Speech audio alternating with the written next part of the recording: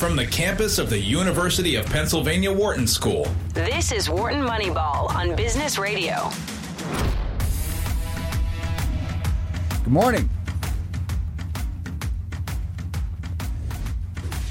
Good morning and welcome to Wharton Moneyball. 2 hours of sports analytics live every Wednesday morning, 8 a.m. to 10 a.m. Eastern. Coming to you from the Wharton School, Huntsman Hall, Sirius XM Business Radio, looking out onto Locust Walk on a frigid, welcome to winter kind of November morning. This is Cade Massey hosting with the whole crew. At least for the moment, we have all four creators and co-hosts, faculty colleagues here at the University of Pennsylvania. Shane Jensen to my right, Audie Weiner straight away, and Eric Bradley to my left. Good morning, gentlemen. Good morning. How you doing? Doing well. Looking forward to the show. We have a regular show in that we have guests at the bottom of this hour and the top of next hour. They're both football guests. Looking forward to that. We have Stephen Godfrey at the bottom of this hour talking about college football, and then Michael Lombardi coming up top of the next hour talking about professional football. Should be good fun. You guys can jump in here. You want to talk about football or any other sport, give us a ring, 1-844-WHARTON. That's 1-844-942-7866, or drop us an email, businessradio@SiriusXM.com, or hit us up on Twitter, @WMoneyball is our handle there, @WMoneyball. You can reach out, give us questions, complaints, observations, whatever you got. Fellas, it's November and the sport is over, but you're still wearing your baseball hats, I see. I'm wearing my baseball hat, sure. It was freezing outside. I needed an extra layer of... I don't think that is much of a freezing hat. I mean, most people don't wear baseball hats. No, first you got a helmet on. It just adds layers. That's all. That's what it's about, the layers. whole thing is you wake up early, you don't have time to take a shower, you put on your winter hat, you're like, I got to take this thing off once I'm at work, so I got to have something to put on, and you have your baseball cap on backup. I see. So you don't have to take the baseball cap off when you come in. That's the life we're leading. No, you put Shane the baseball Jensen cap on. That's your indoor wear. That's your indoor wear. Hold on, wear. Audie, you're going to teach in like an hour. You'll be in the classroom. Will you be wearing the Yankees hat in the classroom? No, you're going to. You don't dress up. I would not want to wear colors like that. All right, it's threatening. It's yes, it's right. It's right. Makes people uncomfortable. Okay, if you're not paying attention to baseball, because we've got at least a 15-minute break before you start talking about the Houston Astros hot stove season. Oh yeah, we're probably going to have to talk about the the hot Astros. stove season. That'll happen during spring training. And also the classic Yankees overpaying of a starting pitcher, where they're going to play Garrett Cole maybe $300 million for 9 years. When they might do it twice. He may pitch three or four of those 9 years. Yeah. That's hilarious. All right, but okay, if we're not going to talk baseball, what has your eye, John? What have you been thinking about? Well, I'm so happy about college football right now. Because the doomsday scenario is getting closer by the minute. What is that? Tell me about this doomsday. So I'm going to give it to you right now. So LSU and Georgia meet in the SEC championship game, which is the path we seem to be heading on now. Georgia beats LSU. Okay, so now we have 3 one-loss teams. So by the way, you have to get Georgia by Auburn. Okay, presumably. I didn't say it's. I just said we're heading towards it. They were heading towards it. Yeah. So Georgia beats LSU. Let's say in a close game. Georgia at that time is the number 1 team in the nation. So Georgia and LSU. Let's say maybe Georgia and LSU both go. First of all, Alabama's sitting there with 1 loss, but they don't go. If 2 SEC teams go, now what do you do? So let's say the Big Ten. We've got Penn State with 1 loss, Ohio State undefeated, Minnesota undefeated. So suppose Minnesota beats Ohio State in a very close Big Ten championship game. So we now have those 2 teams, 1 undefeated. Minnesota would have to go. Ohio State has 1 loss. Clemson, is going to go. And then the dream I'm really hoping for is Baylor runs the table. And now Baylor is sitting there undefeated. Wait. So if you take 2 SEC teams, which people are talking about, you have to take Baylor. You have to take Clemson. Well, you're not taking a Big Ten champion. You're not taking the Pac-12 champion. So, I mean, that's the doomsday scenario. Or maybe a Big Ten champion that would be you'd have undefeated. You'd have to take an undefeated. Well, you can't You can't take all that you can't specified. take them all. Well, no, but so let's say the following: LSU wouldn't make it into that scenario. Undefeated Clemson, Minnesota, Baylor, and an SEC champ Georgia just beat LSU. I'm thinking. By the LSU way, could you go imagine? Let's go back 12 weeks, whatever it is, in Wharton Moneyball, when Cade put up the predictions of the 4, and we all way overestimated. Could you imagine if it's Clemson, Baylor, Minnesota, and Georgia?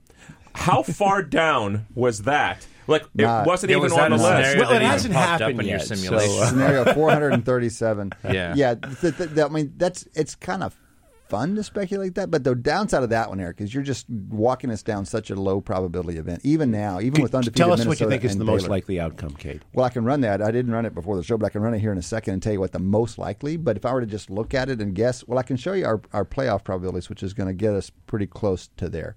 So our playoff probabilities, we have LSU virtually locked in at this point. They have a loss to give is the idea. They could get upset at A&M in the last game of the regular season. They could get knocked off by Georgia. If they do one of those things, they're probably still going to get even in. if, let's just take it, you think even if, I'll make it up, let's say Georgia for some reason beats them 34-14 in the SEC championship game, you think LSU would still go? No, clearly you could look bad enough in that game. It is a political thing there at the end. It's kind of a beauty pageant there at the end. And moreover, I mean, what if Georgia loses to Auburn to get a second loss now and then does that? So you can conjure a scenario, but it's very unlikely conjuring.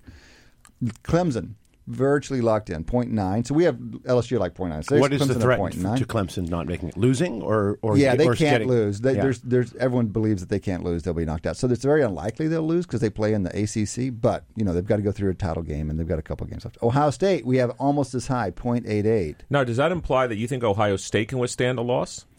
I haven't worked through the scenarios on the Big Ten. I think it mostly implies that we don't think Ohio State's going to take a loss. So even though Minnesota's looked great. And presumably, if it's not to the Minnesota in the championship game, they beat could Penn take State, a loss, so that right? makes They play Michigan, and Michigan, we believe Michigan's good. I mean, Michigan is kind of underperforming, but we still have the number 12 in the country. I mean, if they played Ohio State right now, we'd make them about a 15-point dog on a neutral field. Minnesota, we're going to make about a 17-point dog on a neutral field. So these are games that Ohio State should win. I mean, we're big believers, and most people are at this point, in Ohio State. So those three are just virtual locks at like 0.9 and above. So now you're just playing through the scenarios of who the fourth team is. This is the Massey Peabody view of the world. And, you've got three heavy contenders, Oklahoma, Alabama, Georgia. And we can talk about how that all might shake out. And then you've got kind of these long shots that have emerged. They're not trivial. So Minnesota, Utah, Oregon, Penn State, they're all around 7%. So and even Baylor, 5%. It's more interesting than it was, even just a couple of weeks ago, even though the top three seem pretty locked up. Do we think this leads to, I've been a favorite of an 8-team playoff for a while. Is this the year that tips things over the edge, or not particularly? This year's not really any different in the sense of, I'm just asking you guys from what you've observed, there may end up being 4 teams you could make a legitimate argument for should be in that fourth slot this year. And is this the year that finally tips it? Eric, this is exactly what I've been thinking the last 24 hours or so. This is kind of ideal for those who want the 8-team playoff, because we haven't yet had a year where we've had 1 year that there were 4 or 5. Yeah, there's like a 4 or 5. There's a 4 or 5, maybe 2 of the 5 years. It's been really controversial and even most of the time it hasn't been that controversial, frankly, other than the TCU Baylor thing. But people can potentially, at the end of this whole run, look at the kind of rankings and sort of see the main differentiation at around 7, 8 or so instead. It depends on how it goes, but it could be. I mean, we've yet to have that year where it's 4 teams, 3-4 teams vying for that 4th spot with reasonable arguments to make. Okay, so a couple observations. First, we're not even pretending that they're students. Second, why don't we just have a shorter season and a 64 team? And we can call it, I don't know, December Madness. I mean, what would be the downside of going into January? Even under, explain it's an to extra, me. Because this is, these are supposed to be college athletes, right? So this is a very long season, and these are brutal games, right? So you're really asking them to adding one game for 2 teams. So the line is somewhere between 14 games and 15 games where it becomes unreasonable. It's already pushed into unreasonable. And we're just pushing further. Hey, real quickly, did y'all catch this moment? It's a weird system. Yeah, might as well push it to the limit. Speaking of these guys being kids, did y'all catch this moment in the LSU game when that running back for LSU comes off the field late in the game? Little number 22 had such a big game against those guys, and he takes this hug from his coach, probably his position coach, I'm guessing. I don't know the names of these guys, I'm sorry. But they had this extended hug and dialogue on the sideline after this guy had this breakout game. And you're reminded, he's a kid. He's a kid, and this is a parent figure to him, and they're having a real moment there on the sideline. It was one of my favorite things I've seen in college football in a long time. Well, let me tell you, we had a moment like that in pro football when Lamar Jackson, after shredding the Bengals, came off the field, and literally they showed it on SportsCenter for 5 minutes. John Harbaugh's over there with him, hugging him, and literally, the game's still going on. And John Harbaugh must have been sitting next to him, talking to him for about 3 minutes. But just like the way, I mean, I understand Lamar Jackson's a young player, but he's a professional football player. John Harbaugh was there talking to him for John 3 Harbaugh or 4 could minutes. Take his focus away from such a competitive game to be able to do that. Speaking of competitive games, professional. I watched Jets-Giants, and Daniel Jones is a baby. I mean, that was the thing. Just occurs. He's 22 years old. No, well, no. It was Joe Burrow. I think babies have better ball control than that. Okay. Joe Burrow, the starting quarterback for LSU, is older than Lamar Jackson. Yeah. Lamar Jackson's in his second full season in the NFL, and Joe Burrow is in his 14th season as a college quarterback. But he is older than Lamar Jackson. Just we can't say college kids are kids, and then come up with this Lamar story and not put him in the same category. That's fascinating. By the way, we have Cincinnati bottoming out. They're far worse than Miami now. On a neutral field, will make them a 2 or 3 point underdog. Oh, Miami's got the longest winning streak in the AFC East right now. Amazing. How do you have the Jets lower than the Giants? I'm just shocked by this. Is that true? Yeah, you do. Well, they're basically the same. Yeah. I mean, not quite a 2 point difference. I mean, you can't even. They're so far down; it's hard to distinguish. It's in the nose. Yeah. I think, by the way, I think this is one of the most exciting college football seasons I've seen in a very long time. And I don't mean possibly because in some sense, I'd be interested to see at the end of the season. I don't think there's a super team. And what I mean by that is if the best team from this year played, let's say, Clemson from last year or played Alabama from 2 years ago, I'm asking a question. Yeah. It just seems to me that I could come up with some flaw on every team here. Like LSU did win the game. They beat Alabama, but they did give up 40 points. Yeah. Let's not make it seem like this was the old LSU Alabama 9-6 win. I mean, I don't know if Massey Peabody's good at comparing across years, but to me, there's a bunch of very, very good teams, but I don't think anyone's going to look back at the 2019 college football season and say this is a historically great team that's playing. So we can just go grab last year's. So we're looking at week 12. I guess I should back up. I got the wrong one, but is it built to be comparable across years? Why not? Same methodology, it's the same units. Yeah, same thing entirely. So the thing is, we have Ohio State at plus 34 or so, which means we'd favor them by 34 against an average team on a neutral field right now. Let's compare week to week. This time last year, last year we had these. They felt like kind of generational teams, and it was 2 above everybody else, Alabama and Clemson, and there were arguments about which was better, but they really felt like they were pushing the limit of how good a team could be. We had Alabama at plus 36.3. And Clemson, right behind them, plus 35.5 at this time last year. And that was like 8 and 9 points better than the next teams. So these two teams, plus 36 and plus 35. Where do we have Ohio State right now? Plus 34. Okay, so it's not maybe... Okay, it's true, but it's not. But it's hard to get out there in that margin. Pushing the right tail like that, you're really pushing up against the limits. And so 2 points at that level is pretty significant. I think we felt categorically different. That said, I mean, people love Ohio State right now. Ohio State looks dang near flawless right now. I'm glad you brought that up because, when Kentucky lost to Evansville last night in college basketball, it made me think exactly about the point Cade. It's kind of like we actually planned this, but we didn't. It was the exact point, which is when you're in the far right tail of these prediction problems, it's just really hard. Because if you look at the FPI numbers, they had, 96% chance Kentucky would win. You're telling me that that's what it was. So you're telling me that 1 in 25 times an Evansville would... Well, let me tell you, it hadn't happened in 15 years. So then you start to say, okay, something's going on. Either that's random, it could have happened, or it's miscalibrated. It's not 96%, it's 99%. But the model just can't push it to 99. It just can't do it. The models aren't built at the tails. They're built at the middle. And this is you don't problem. have enough data in the tails to build the models really accurately there. Obviously. Or you have to have a model structure that allows you to say something in the tail. That's the real thing because people who are doing this aren't playing with more subtle structures. And I can tell you that Rufus and I have talked about this in the last week. It's like, should we be worrying more about how Alabama plays when they play LSU than how Alabama plays when they play the average team?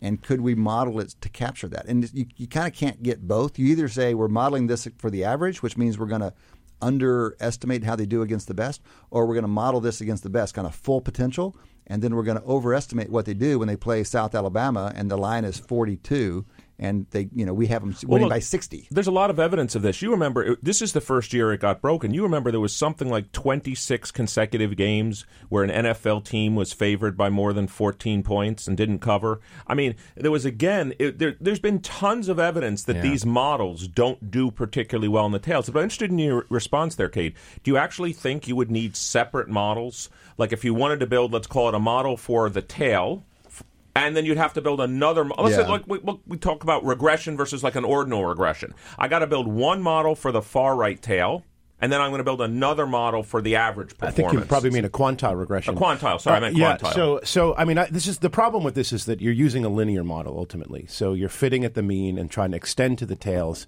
with some kind of linear extrapolation in multiple variables and multiple dimensions, with undoubtedly having interactions. But there isn't much data out at the edges. Not much interactions, by the way. Not much interaction. So there isn't much data out at the edges, and it's hard to know what's happening there. And you're probably, I've looked at some of these forecasts, and they do tend to be uncalibrated in the upper ends. Mm-hmm. So do you want a separate model? Probably not. Do you want to adjust? Probably, but it's hard to know whether you're doing is just, pie in the sky, futzing with the data or something real. It also gets back to what we've talked about. It's exactly what Cade said, but I'll just translate it in my own mind. What do you want the model to be good at? So think about a loss function. You could tweak the Massey-Peabody model so it's not entirely linear so that it does better in the tails. You can do that because you have an out-of-sample prediction. You can tweak it. But then it probably is going to do worse when Alabama plays a middle team. That's right. So what is the goal of the model? And that's right. This is a great lesson for everybody, which is you're not looking to predict the right tail. I mean, if that were the objective function, you might still have the same primitives, but the way it comes into an actual prediction might be very different. Yeah. But there's a reason why the Vegas odds tend to blow it, and that's because they're really the worst at the edges. These probabilities are and they're not designed because the gaps between you can't place a bet on the other side. They're both terrible. Both bets. You can't take a bet on the favorite that's good and then have a bet on the underdog that's also good. It just doesn't work out at the extremes. They're both both sides of the bet are bad. They're taking a big cut. This is Wharton Moneyball. You guys can jump in here and join us. 1-844-WHARTON. That's 1-844-942-7866. Or hit us up on Twitter at WMoneyball. Have the whole crew here for another 15 minutes or so. We're going to slowly lose people this morning. It's going to be down to me by the end of the thing. Is that right? I'll stick it out with you. Stick it out. What else, while we got the whole crew, have you guys been thinking about? Astros. Anyone want to talk some baseball? Just for old time's sake. The news talking about the Astros. What about that? Well, it's interesting. So the claim right now is that the assertion being made by people reporting this, that in 2017 they had cameras and they were actually stealing signs. The assertion was by a former player on the Astros. By a former player. And but there was. I think this has been rumored and discussed for a long time, insofar as the Major League Baseball made actual changes in the rules for staff. Staff can't wander around the stadium. Was it because of a prior incident with the Astros, or just stealing? Because I feel like this comes with up the Astros. With the Astros, absolutely. They were this comes up with various teams. Has come up with various teams over the last few years. You're thinking about the Patriots, I think. Yeah. Well, different sport. Yeah, it's true. But what's interesting, of course, is that things like this have becoming more common. I mean, there was concern when the Yankees lost to the Red Sox that Severino's was tipping his pitches. But what I know is happening is that the analysts and the crews of teams have many of them. They are filming pitchers and studying what they're doing to see if they're tipping pitches. As long as it's not real time, that's okay. No, that's absolutely. It is absolutely okay, but this never happened in a structured, systematic way before. Yet some of the teams are clearly doing this. So it almost, to a certain extent, makes it harder to diagnose sign stealing if you don't know if it's kind of contemporary versus just well researched, right? But the theory was that they had this elaborate system that ended with somebody in the dugout making a noise that would signal to the person at the plate just before the pitch was delivered what kind of pitch was coming. Right. And there are videos of supposedly the noise happening and then mapping that to pitches. So I think real quickly though, if you look at Matt threw on these stats yesterday. If you look at the strikeouts to walks ratio, and is this the right ratio? Ratio, subtraction. I think. Just the difference between strikeouts and walks. So the Astros are almost off the chart compared to everybody else. Everyone else is in this smooth curve, exactly what you'd expect, and then Astros being the top performing team are a step change different from everybody else. It's suspicious in a way. But then if you ask, look, this thing is supposed to be happening in the Astrodome, whatever they're playing in Houston these days. The home field is where they're doing this thing. You would expect that gap to be dramatically higher at home than it is away. That you would think be the test if whether this fraud, this signal stealing is driving that gap, and it's not. If anything, it's that a little gap bit is better. not. But they were an incredible home team last year. Yeah, the only thing I wanted to bring up, it's directly related to this, was so let's imagine we don't know, but let's imagine they were doing this. Okay, obviously there's a chance of getting caught, and there's a penalty for that. How much could I'm going to go back to the term I use every time on the show? How much can the effect size be that it would be worth them potentially cheating to do this? Like, are we saying that it would raise them from, we've always talked about coin flip. Yeah. Does this raise somebody to 53-47? Does this raise somebody into 56-44? I'm just wondering, if you could steal signs, how much do we think it would actually affect the probabilities? Because let's assume that I didn't say they're doing it. Let's say they were. They're not irrational. If it was 50.1 to 49.9, they would say, look, come Why on. bother? Why Right. bother doing this? So how large an effect size does something have to be? Any thought? I would Well, guess. I mean, don't- I would guess it's a lot. What's It's a the lot. pu- Oh, what- yes. what's the punitive damage of this? Like, well, if they had gotten caught, what's the penalty? Do we even know? Probably not much. It wouldn't be a forfeiture of a game. I Or can a almost title, guarantee that, right? So So you're saying an irrational cost-benefit analysis Doesn't need much benefit to make it worthwhile. right. I mean, yeah, we have to keep in mind. I mean, if you want to kind of make that sort of connection, where like, oh, what does the effect size have to be for them to do this? What's the penalty? Do I get to be a marketing professor for just a minute? Yeah. How about brand? How about the fact that the Houston, if this is found to be true, this definitely puts a taint on the Houston Astros title. It definitely, if someone were thinking of free agency, if someone were thinking about the franchise, all of a sudden it could have an impact. I'm just saying, this is Okay, what we let me take the other you side wouldn't of know this. enough titles to get over the taint of cheating. Let me just tell you I'm that right wondering, now. I'm wondering because take a look at the Patriots. I mean, this is absolutely affects their brand, but it's a new brand. They kind of like that brand. The cutthroat, do anything that you can. You're not cheating. If you're not cheating, you're not trying. Brand. That's a brand. Well, I mean, They it's also they've been accused of cheating enough times, and I think only like a subset of those they actually hopefully are cheated. seen as legitimate by the but public. I'm just talking about the and brand. So now it's kind of like it's perception. they've got this bad I mean, boys the image. question about Houston is certainly yes, it has a potential downside, but Houston is now thought of as a ruthless team, and that ruthlessness is another kind of brand, and I'm not sure it's so unpopular. you have to distinguish the feelings of the fans of the team versus the rest of the world. And for a long time, the Astros have been the darlings of the analytics community, yes. of the analytics Of the community in analytics particular. but also the baseball community. Right. I mean, because they've got very likable players and they play an exciting brand of baseball. And this, I mean, I've talked. That's I mean, the brand I was referring This to. is purely anecdotal, but it's really been disappointing to hear friends who were longtime Astros admirers, if not full-on fans, who are now pulling against them. This is even before this stuff. This is just because this is the new stuff and the way it was handled. That's all the brand. That's what's Kate's describing. That's the brand I was. But you're referring talking to. about a decision-making aspect of this. So yes, this brand is dying, but a new brand is taking its place. Is the net a loss? I mean, that's a real issue. Yeah, and I mean, I think the other interesting question that comes out of this is really just kind of what that effect size could possibly be. Like, how big could you have?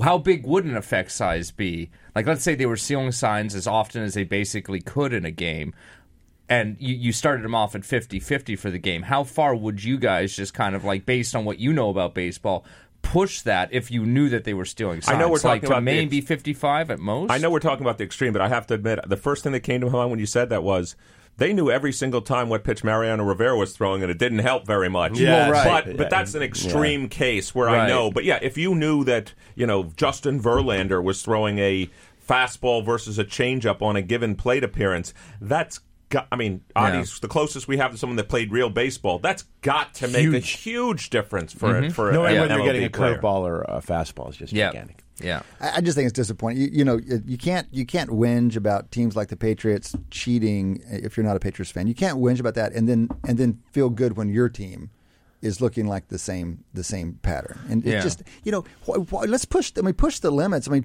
Belichick is great at finding little wrinkles. Remember this offensive lineman stuff that he did a couple of years ago? The eligible receiver. Yeah. I mean, that was just brilliant. Honestly, John Harbaugh goes to the rules committee every year with like a thing he wants changed that Belichick did to him. A loophole that got exploited. It's like one loophole per year John Harbaugh tries to correct. So good on Belichick for that. Yeah. But that's very different than Very just different. full on breaking the rules. Yeah. I mean, this This is sports, for God's sake. I mean, you're supposed to win on the field. I don't know. I mean, this is easy rant to make, but it's just really disappointing. I just feel it more because this is a team that I've been pulling for. Yep. Yeah. No, I agree.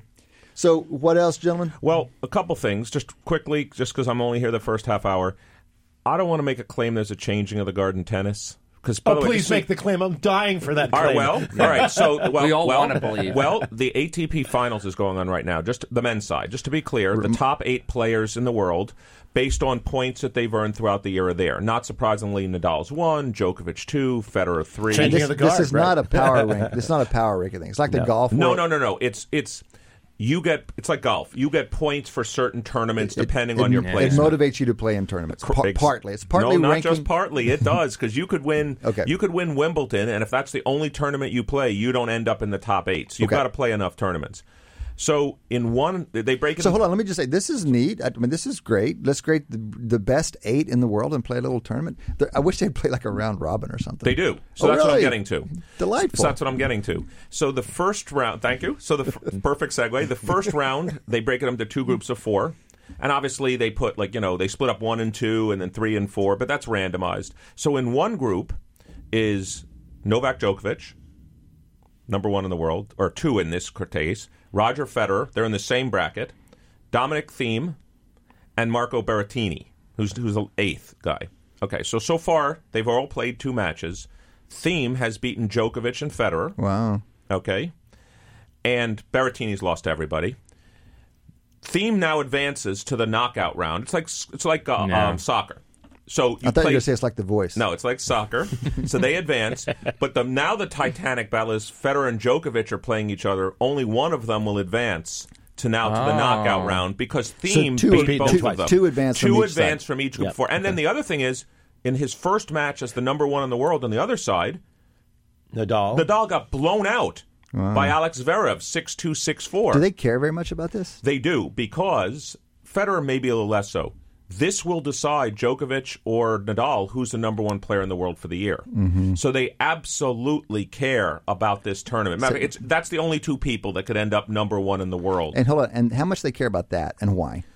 Well, I think from a historical perspective, like if Djokovic were to win, I think he ties Federer for the most number 1s in the world. And of course, Nadal's trying to prevent Djokovic from doing that. I think it's just year-end number 1. Actually, they'd all trade it for another major. But it means something in the tennis world. You're the year-end number 1. Year-end number 1 is a thing. I kind of feel like, it's hard to put your mind into what these guys, kind of how these guys view the world. But I would kind of feel this would probably be the next thing down from winning majors, I would guess. Okay. And absolutely. No, this tournament is the elite players. I mean, it's only the top 8 that play. Look, Federer has also made it clear that this is what's so great about him. He's made it very clear. He goes, look, I blew it at Wimbledon.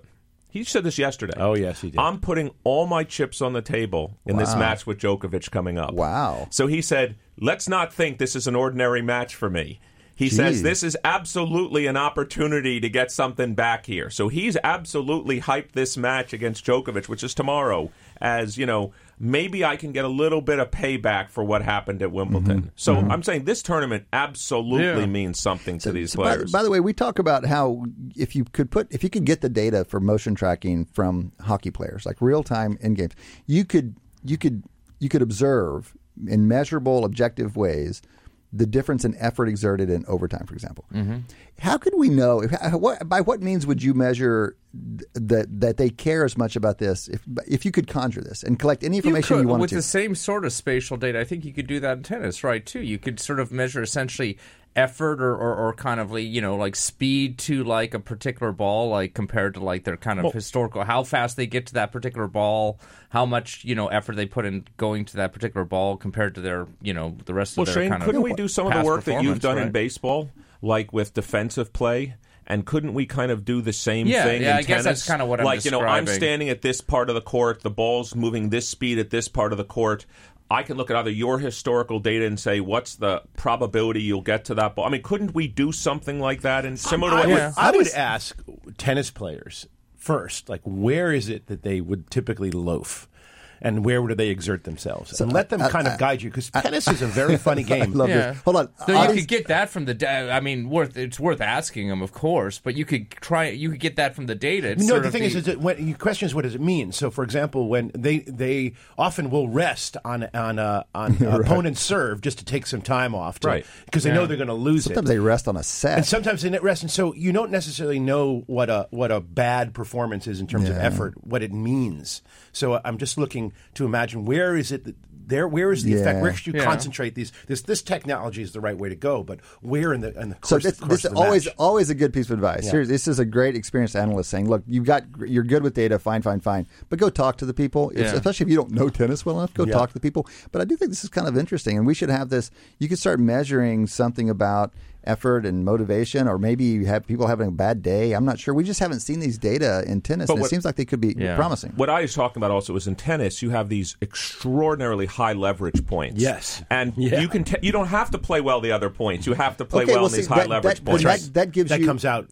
That gives you a way to test whether the data are meaningful. Mm-hmm. Yeah. You look at whatever data you want to in those moments versus in average moments to identify how you can see this. This little conversation does remind me of something that I think is for our next 5 years.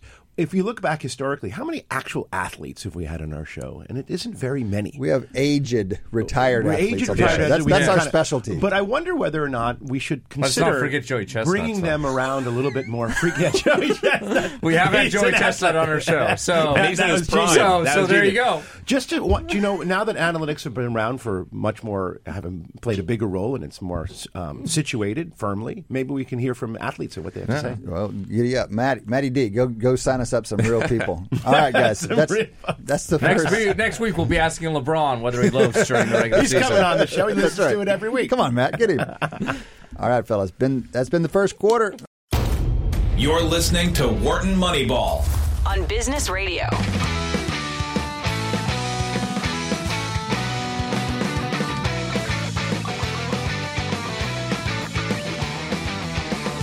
Welcome back.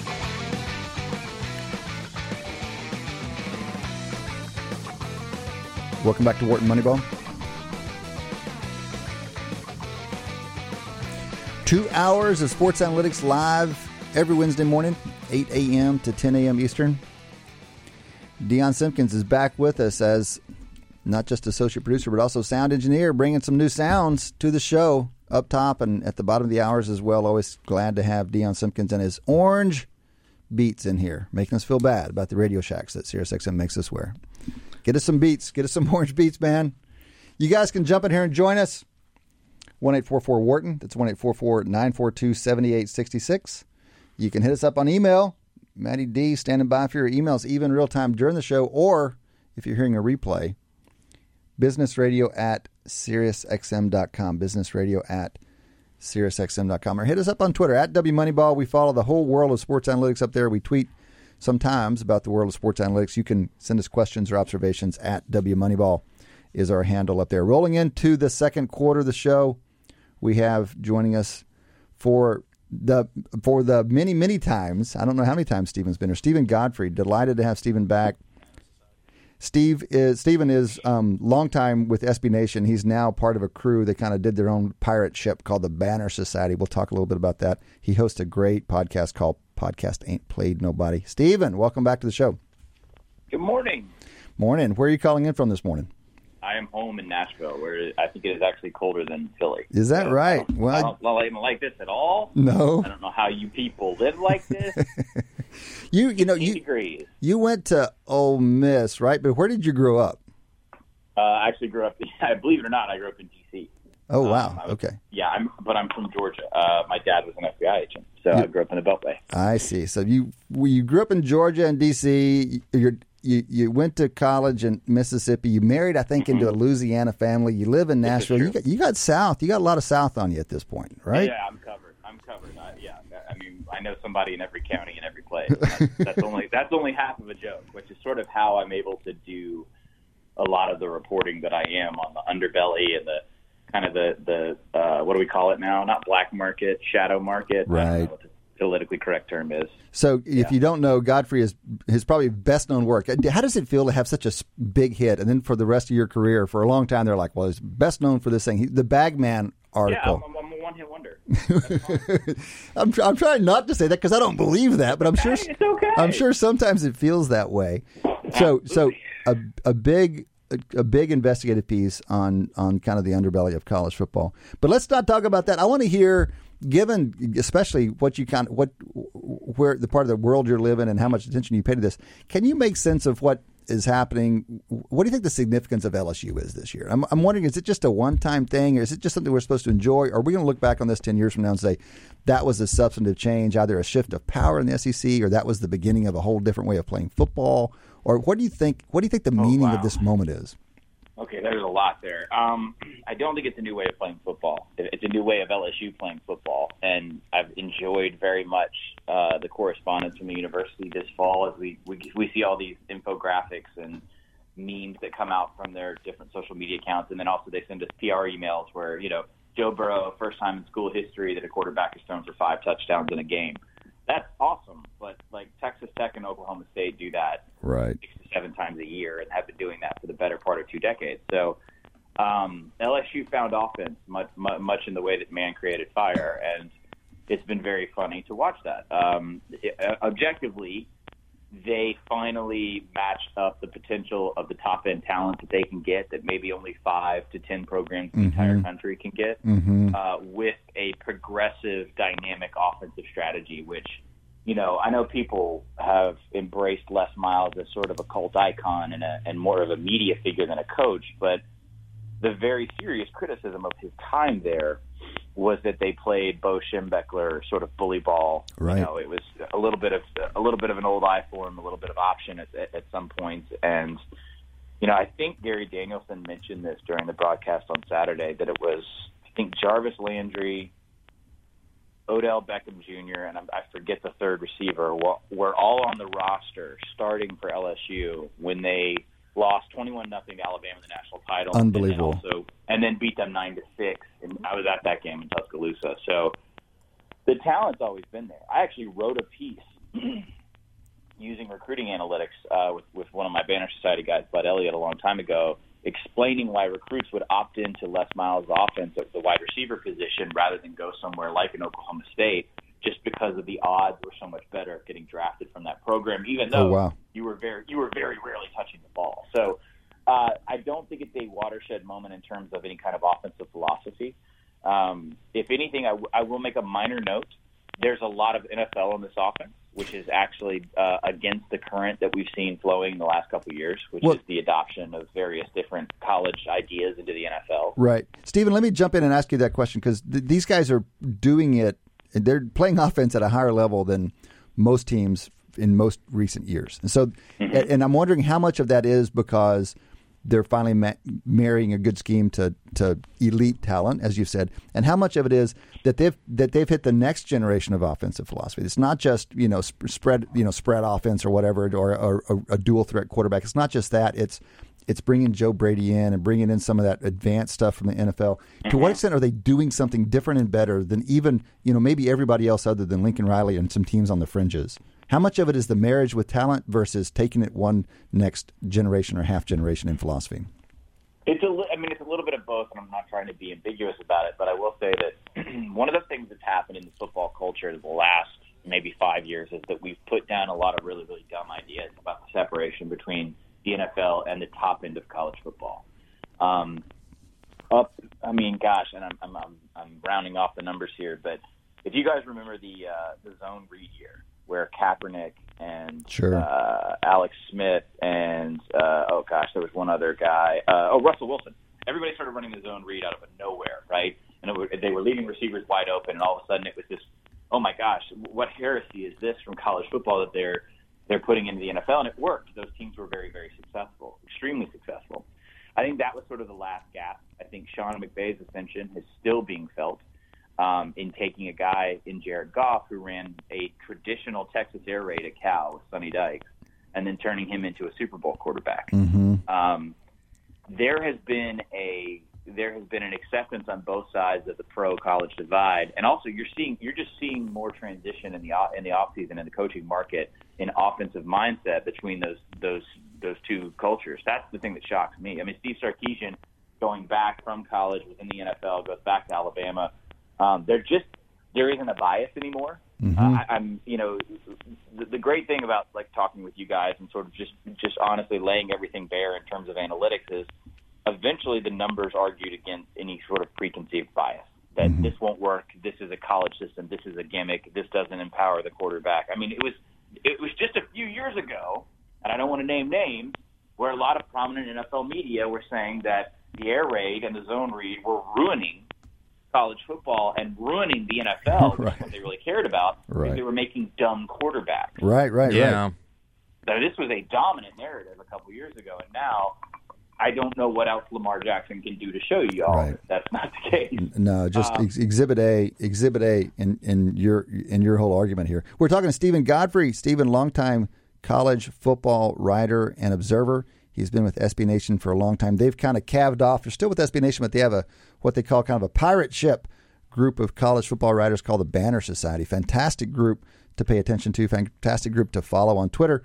They've got an email distribution list we'll talk about here in a little bit. Old school way of staying in touch with college football. He is based in Nashville, Tennessee. He's a co-host of a podcast, great podcast on college football called The Podcast Ain't Played Nobody, Stephen Godfrey. We're talking a little bit with him about LSU and the evolution of offense in college football. Stephen's talking about the interchange between the NFL and college. For a long time, NFL held college kind of at bay. In recent years, they've pulled the college folks up into not just the players, but some of the philosophy.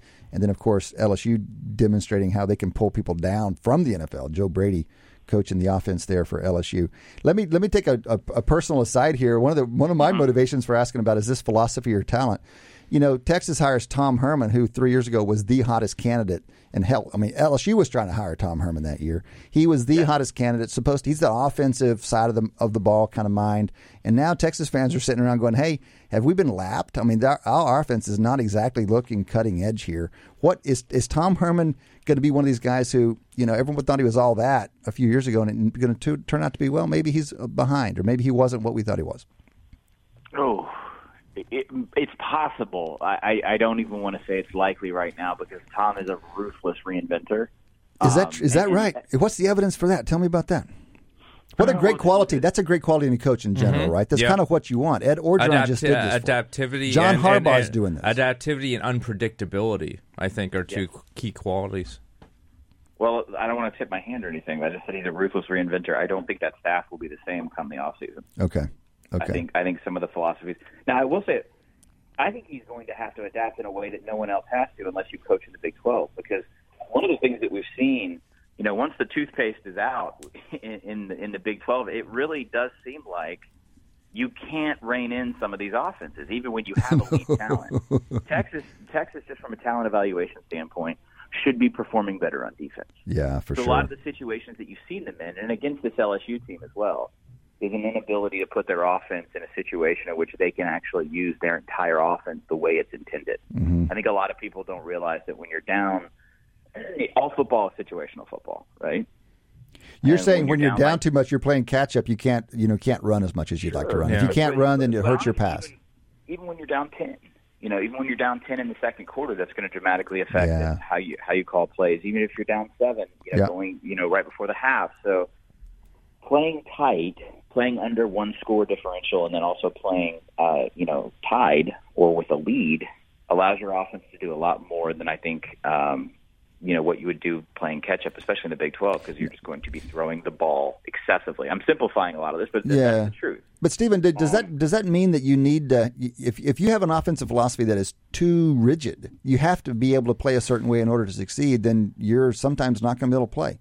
So yeah, that's true. Okay. And maybe that's characteristic of most coaches. I don't know. But we were looking at some stats on some quarterbacks, for example. This neat result that came out of Pro Football Focus last week, where they looked at quarterbacks who dialed up, like they threw deeper when they were behind versus when they were ahead. And some quarterbacks kind of played the same regardless of the game situation. But then these elite quarterbacks, Tom Brady, Peyton Manning, they were very sensitive to the situation. They dialed it up whenever they were further behind. That's a quarterback example. But I wonder if it's kind of I'm coming at it from a Longhorn fan where it looks like Herman's got a philosophy, and if his personnel doesn't fit the philosophy, then he's kind of screwed. And if the game situation doesn't fit the philosophy, then he's kind of screwed. And that doesn't seem like a great way to coach.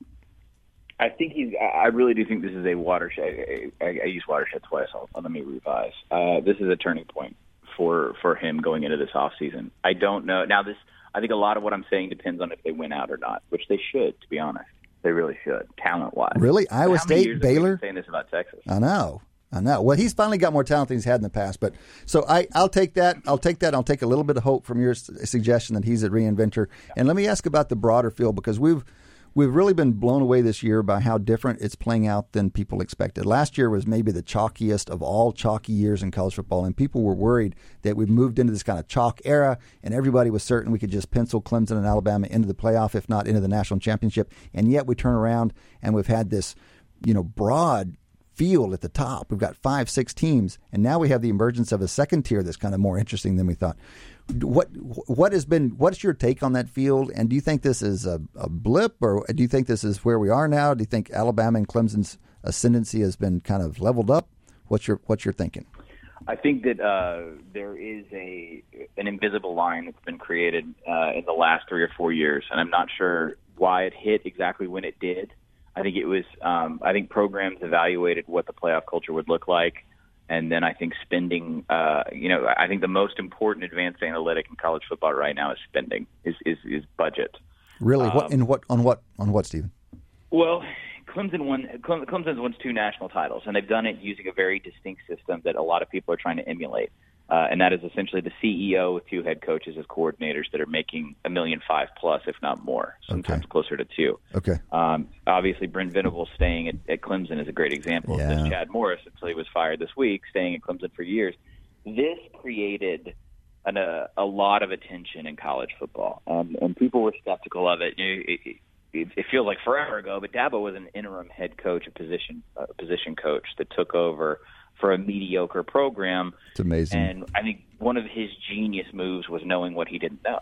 Mm-hmm. And coming in and saying, look, I'm going to be an effective, ruthless force in recruiting, fundraising, and program management. I'm going to find the cutting edge of both offense and defense, and I'm going to operate as if financially and sort of culturally we are a top-tier SEC program. So how has that trickled down into what I'm saying? Look at LSU. LSU arrived to the point that they're at right now as the best team in the country because they found the right 2 coordinators. They identified, hung on to Dave Aranda. Dave Aranda stayed through. I mean, Ed Orgeron will tell you his biggest recruit when he went from interim to head coach was keeping Dave Aranda on the staff. Right. He was pushing. When he went in to interview for the head job, he told the entire assemblage that I'm going to hire Lane Kiffin. That was the pitch at the time. Lane Kiffin. This isn't really gossip anymore. I've written about this. Lane Kiffin was helped to the FAU job by people from Alabama. Okay. No one in Tuscaloosa wanted Lane Kiffin calling plays for LSU against them. Okay. Right. So what happens then? Matt Canada's hired, and it's a terrible fit, both in terms of the personnel, the actual football stuff, and then off field, it's even worse. But Canada was like the splashy. He was one of the splashiest OCs out there, or candidates, right? Absolutely. And now he has no job. And so there was this big sort of thing in the gossipier parts of college football. Is this an Ed Orgeron problem, or is this a Matt Canada problem? Right. So flash forward, and Ed Orgeron goes and recruits Joe Brady away from the Saints. Now they have innovative offensive and defensive minds. The reports coming out of Baton Rouge is they are about to compensate Joe Brady to the point in which it would not make sense for him to take a head coaching job. He's not even a coordinator. That's crazy. Well, he's a de facto coordinator. Steve Ensminger is a good soldier. He's a native son. He's well loved in that area. He's a good friend to Ed Orgeron. And also, he's one of the most selfless people I've seen in the offensive coaching world, because most of those guys have huge egos. And I really think he's a company man. He's happy where he's at. He's sort of good financially, and he's been rewarded accordingly. But it's Joe Brady's offense. I mean, you can call out plays, especially third down pass situations, that are part and parcel from the Saints. Right. And it's not now, I will say this about Ensminger. I was there the first week that they took over after Miles was fired, and Ensminger's first idea was the right one, which was, why don't we stretch the field with all his talent and pass to set up the run, which was sort of heresy under the Miles. Right. So he's not a Luddite by any stretch at all. Stephen, can you give us just a little bit more backstory on Brady? If if Orgeron was at SC, if he was doing everything that he's doing at LSU, but he was in Los Angeles instead, I mean, they could have had him. Would he have had the connection, or flip it around? If Joe Brady was in New England instead of New Orleans, was there anything to the proximity between Brady and Orgeron that led to that relationship? They have a good relationship with the Saints. I think that Ed was, because of the situation with Canada, Ed never really stopped recruiting and evaluating for finding an offensive play caller. And I think the proximity to the Saints was a good thing. But it wasn't necessarily, I don't think that would have kept or stopped him from recruiting him to a place like USC at all. Okay. I think it really comes down to when you're a play caller and you're trying to establish yourself. Tom Herman's another example, right? He got the Houston job, which got him the Texas job by being a dynamic play caller at Ohio State. He did that because look at the talent that he had on that Ohio State team. Right. I covered both of those playoff games. He put himself in the best position possible to become a head coach. I think Joe Brady kind of thought the same way. Just to circle back to the bigger point, we were talking about this division of teams. Yep. If you can spend like this and do what we're talking about, where you're essentially recruiting 3 head coaches, and you are recruiting athletes at the highest caliber with the most amount of money, then that's the separation. So I think you're actually going to see a redundancy. If we keep a 4-team model, I think you're going to see these 7 or 8 teams just constantly trading places. Constantly. Ohio State, Oklahoma, LSU, Alabama. I'm rattling them off the top of my head. Georgia's on the periphery right now. And then you go out west and there's an absence. And that's sort of the thing that's felt the most. You have Texas right outside of that, at least financially, and they're trying to put it together faster. You have another program like Michigan outside of it trying to put it together and figure out, well, we have everything we need on paper. Then maybe in an odd year you have Notre Dame break through. I think the difference there when I talk to people is that Notre Dame would spend and act and recruit coaches and do everything that, Clemson and LSU are doing. They just have a talent and play calling gap when it comes to those top teams. I mean, you saw it against Clemson last year. Right. Listen, we're down to about 30 seconds, which is an absurd amount of time to give you for this question, but I'm curious. You just said if we stay with the 4-team format, is there any chance that this year, because there's some chance that 3-4 teams have a good argument for that 4th spot, is there any chance that we're going to bump one step closer towards an 8-team playoff? I think we're headed there anyway. I think eventually you might have a antitrust lawsuit, especially if the American Athletic Conference keeps making noise the way they are. Inevitably, I think we're marching towards automatic bids for P5 champions plus one bid for the G5 at large, which I think is totally fair. I think it's totally fair. It's totally right. Because now the biggest lie in college football is that this playoff is open to everybody. It's not. It's open to about 40 teams. Right. All right. Listen, Stephen, really appreciate your taking the time to be with us. Love what you're doing. Always love the Banner Society stuff. I mean, I love the old school email distribution from the Banner Society. It's one of my favorite things in the inbox each week. So keep up all the good work. Thanks, guys. Absolutely. Stephen Godfrey, longtime SB Nation sports journalist focusing on college football, best known for his Bagman article from, 10 years ago or so now, co-host of podcast Ain't Play Nobody. He is a fantastic follow on Twitter as well. Stephen Godfrey calling in from Nashville, Tennessee. That has been the first half of Wharton Moneyball. We still have a half to go. Come back and join us after the break.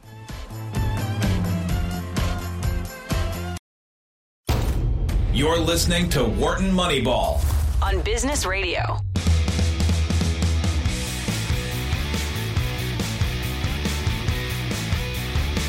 Welcome back. Welcome back to Wharton Moneyball. 2 hours of sports analytics live every Wednesday morning, 8 a.m. to 10 a.m. Eastern. Cade Massey hosting this morning with Shane Jensen. We've lost our 2 collaborators. Audie Weiner slipped up the classroom. Eric Bradlow slipped out to the classroom. But we will be here for the next hour. You guys can join in and be here with us. Give us a shout, 1-844-WHARTON. That's 1-844-942-7866. Or email us, businessradio@SiriusXM.com. Or hit us up on Twitter, @WMoneyball. @WMoneyball is our handle there. We're interested in what you're thinking about. If you got questions about any of the sports going on right now, we've been talking college football just off the phone with Stephen Godfrey down in Nashville. Rolling into this half hour, Michael Lombardi. Delighted to have Michael back on the show. Michael is an NFL insider for The Athletic. He's also the host of the GM Shuffle podcast. You can follow him on Twitter @MLombardiNFL. He's the author of a recently published book called Gridiron Genius and a longtime executive from the front offices around the NFL. Michael, good morning and welcome to the show. Good morning. Hope all you guys are well. Thank you for having me. Appreciate it. Yeah, absolutely. Where are you calling in from this morning?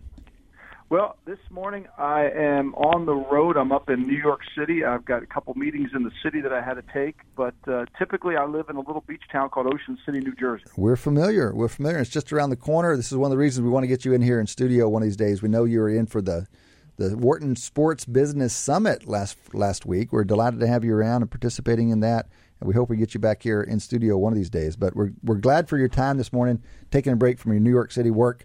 Tell us a little bit about how you're thinking about the NFL season. It's been a fun one, and in some ways it feels like it's getting, usually this time of year things start clarifying, and it feels a little bit like it's going the other direction right now, that there are more teams in play, and the ones that we thought were clearly the best aren't quite as clearly the best. And so how are you thinking about what you're seeing in the NFL so far this season?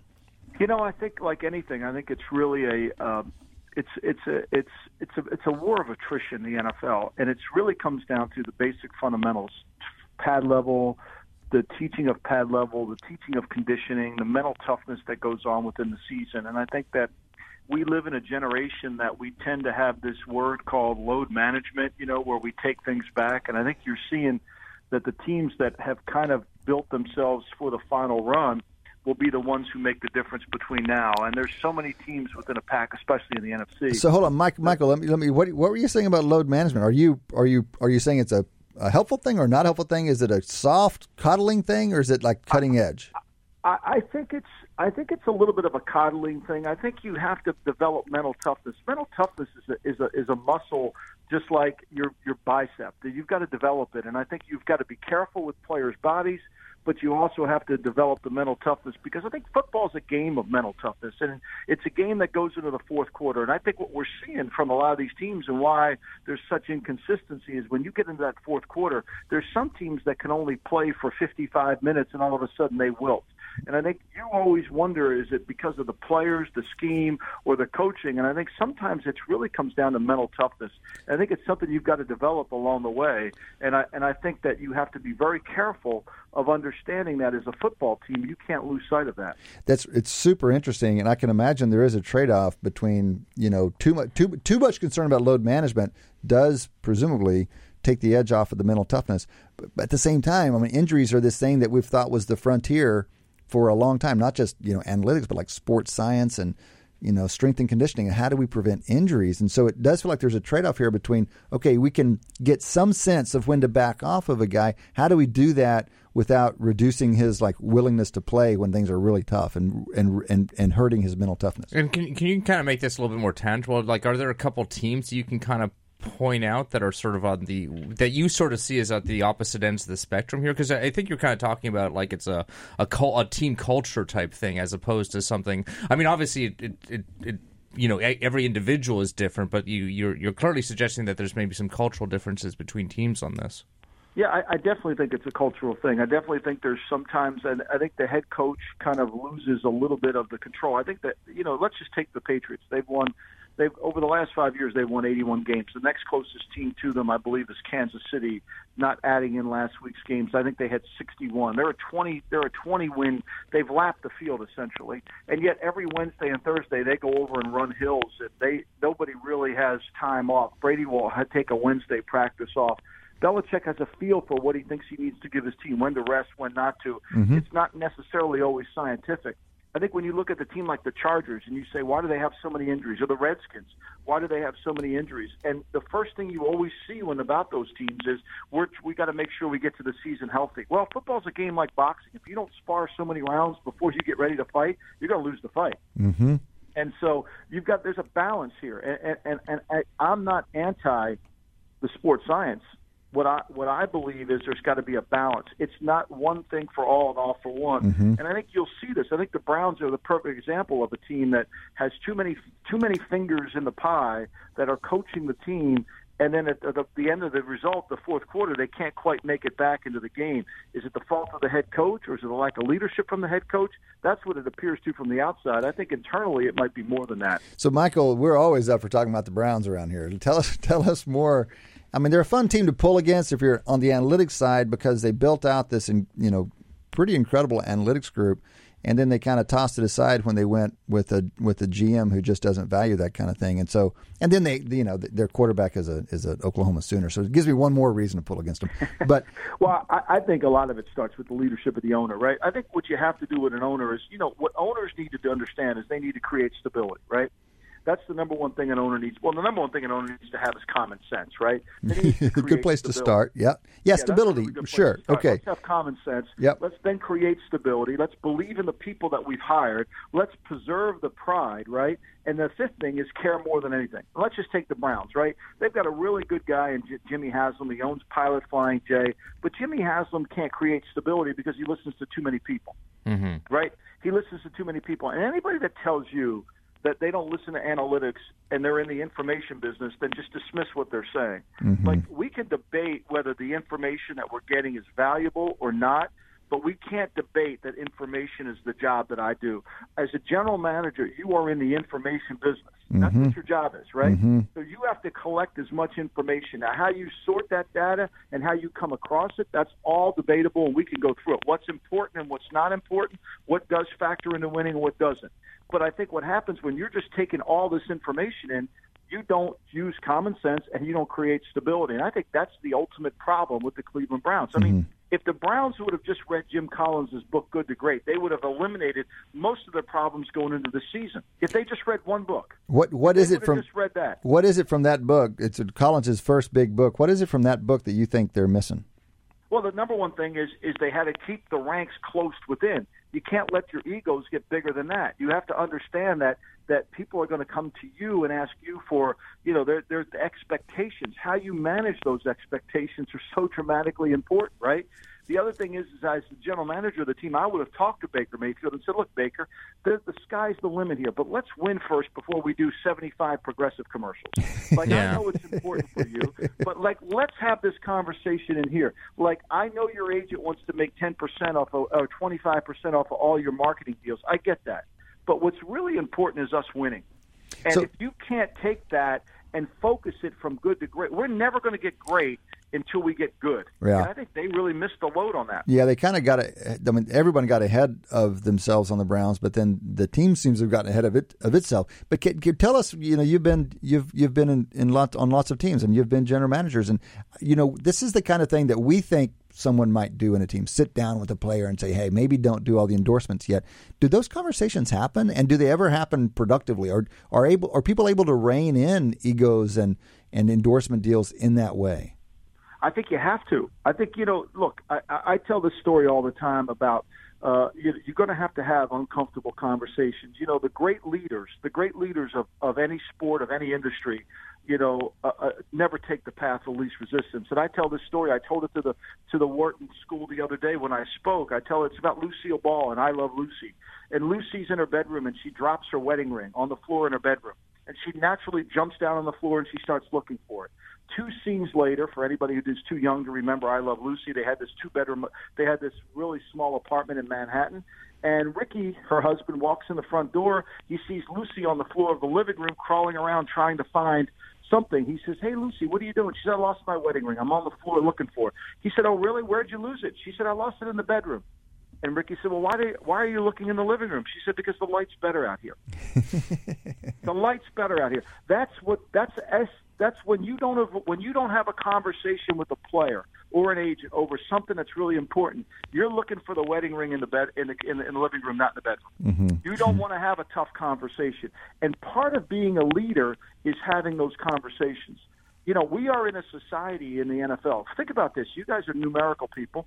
To become a head NFL coach or general manager, it's a harder job to get to the United States Senator, right? It's a harder job to get. And like a United States Senator, it becomes an elected position, not selected. You have to win the press conference to become one of those.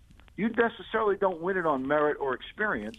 You have to win it on your ability to win the press conference. Joe Douglas comes from the Eagles, never been a general manager before. He might be great. I'm using him as an example. He might be tremendous. However, that being said, he's made no mistakes, so he's perfect for the press conference. But don't you want somebody who's made mistakes, who understands how it's been through it and where you can avoid the pitfalls? I think that's why the NFL has such an imbalance. And I think that really comes back to the theory of why Belichick has 81 wins and the next closest competition is 61. And it's not just because of Tom Brady. Well, I mean, except I think there's sort of a positive feedback loop here that basically happens. I mean, Belichick is able to sustain the success because everybody will listen to him because he's had that past success.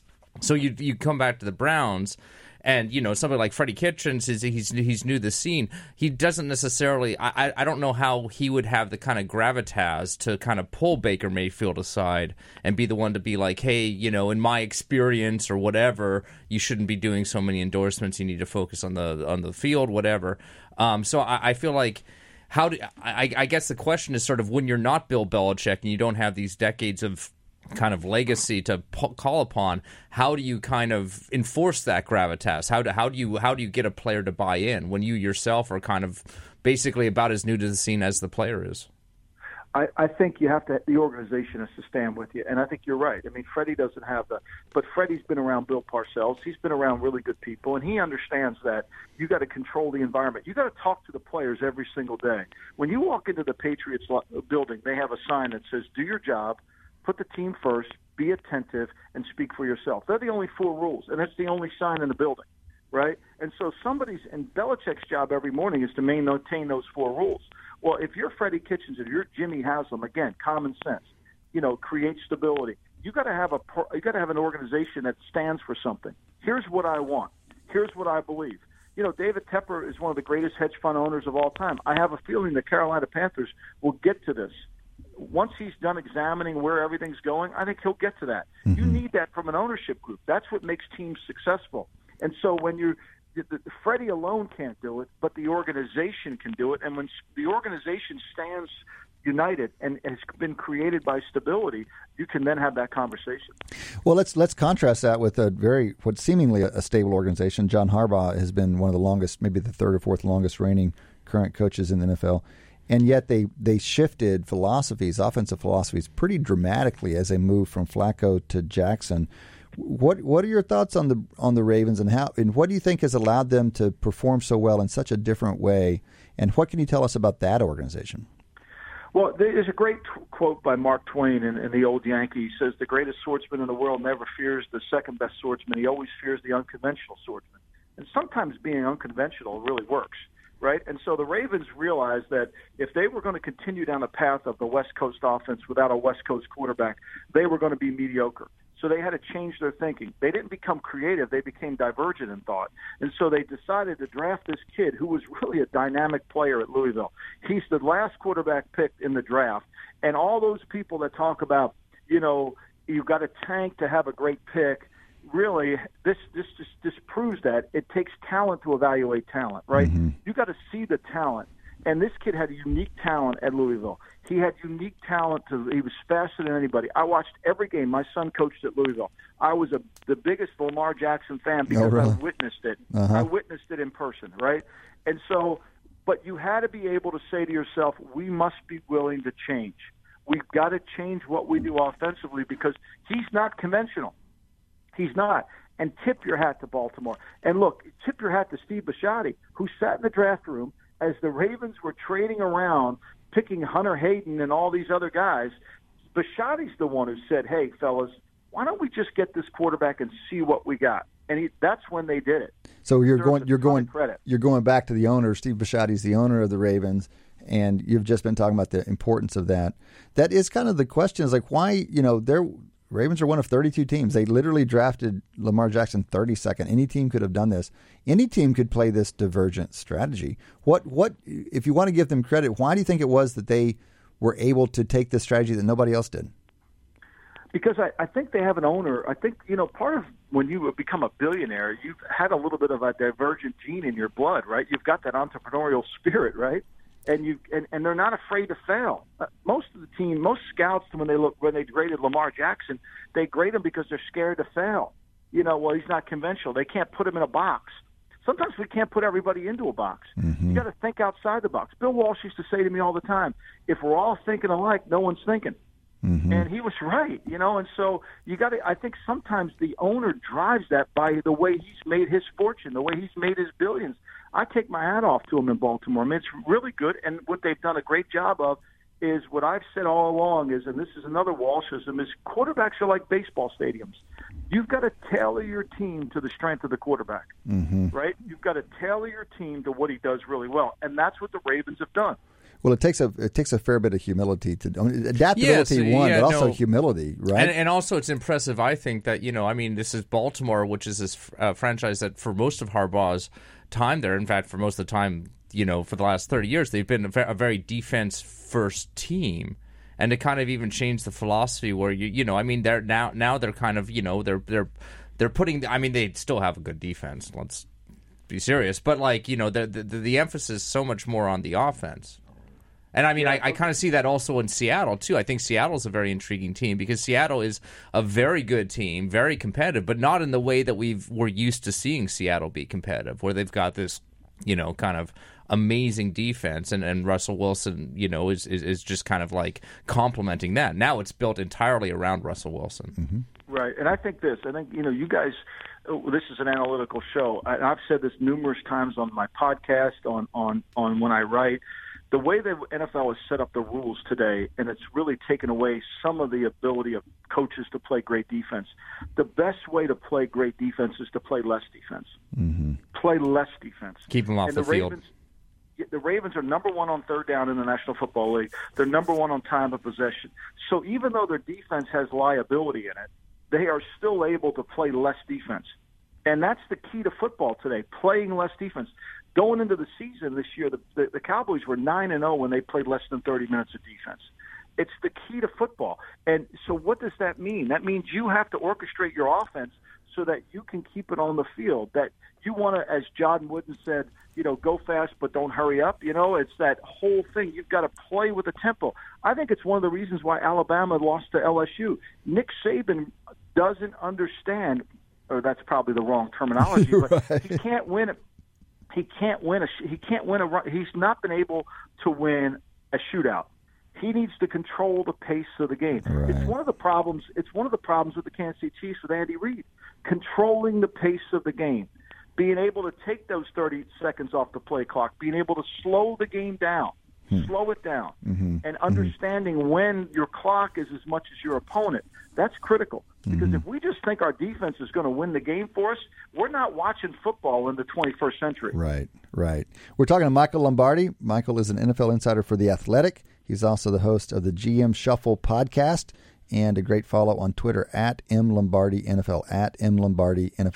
Michael, of course, is a longtime front office exec, including times as a general manager. He's the sole author of a recent book called Gridiron Genius. Michael, we're talking about coaches here and there, and as you've mentioned, we're an analytics show, so analytics are generally focused on on-field stuff and player evaluation, but there's kind of this frontier on the side that's slowly emerging, analytics for coaching evaluation.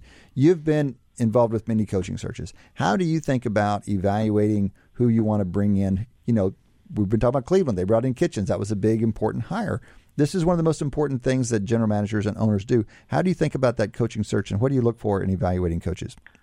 Well, I think the number one thing you have to build is you got to find a leader, right? I think we're too caught up in guys looking down at these play sheets and they're not paying attention to the game. You need a leader. You need somebody who can lead the entire organization and give the team its personality through its coaching. That's what, John Harbaugh's a special teams coach. The Ravens, even though accurately said earlier in this conversation, we're more of a defensive team, but yet they're still tough-minded. It gets it from their head coach, right? You got to find a leader, a guy who's good in all four tangents of leadership, and I wrote about this in Gridiron Genius. You got to find somebody who's got a plan. Now, it can't just be a plan for offense, and, oh, by the way, I'm going to hire a good defensive coach. You got to have a foundation of what you believe the game should be, offensive, defensively, and in the kicking game. And then you've got to be able to communicate that plan. And then you've got to be able to adhere to the process. And you can't avoid confrontation. You've got to be able to look where it's not always the light's the brightest, right? And then you've got to be able to be true to yourself, admit your mistakes, and grow and have a growth mindset and be adaptable. Like Pete Carroll changes what he's doing just because he needs to. So I think you're looking for that. I think oftentimes we tend to pigeonhole, I want to hire this offense. I think it's really the reason why 7 coaches are getting fired every single year, because the process is wrong. We're looking for the wrong things. We need culture builders in the NFL. We don't need a new offensive scheme. So you're definitely indicting some recent hires, and we can name the names, but certainly a very high profile. Heck, Texas Tech fires their coach, longtime coach. They fire him, and then the Cardinals hire him as a full-time NFL coach, mostly based on his offensive prowess, his offensive play calling ability, and then potentially draft a number 1 draft pick based on that same philosophy. Right. I mean, look, let's face it. The Josh Rosen pick, we can debate whether that was a good – that was not a good pick. I mean, he was picked in front of Lamar Jackson. Just say Steve Keim, the general manager of the Cardinals, would have stayed where he was, didn't trade a third-round pick to trade up to get Rosen and picks Lamar Jackson.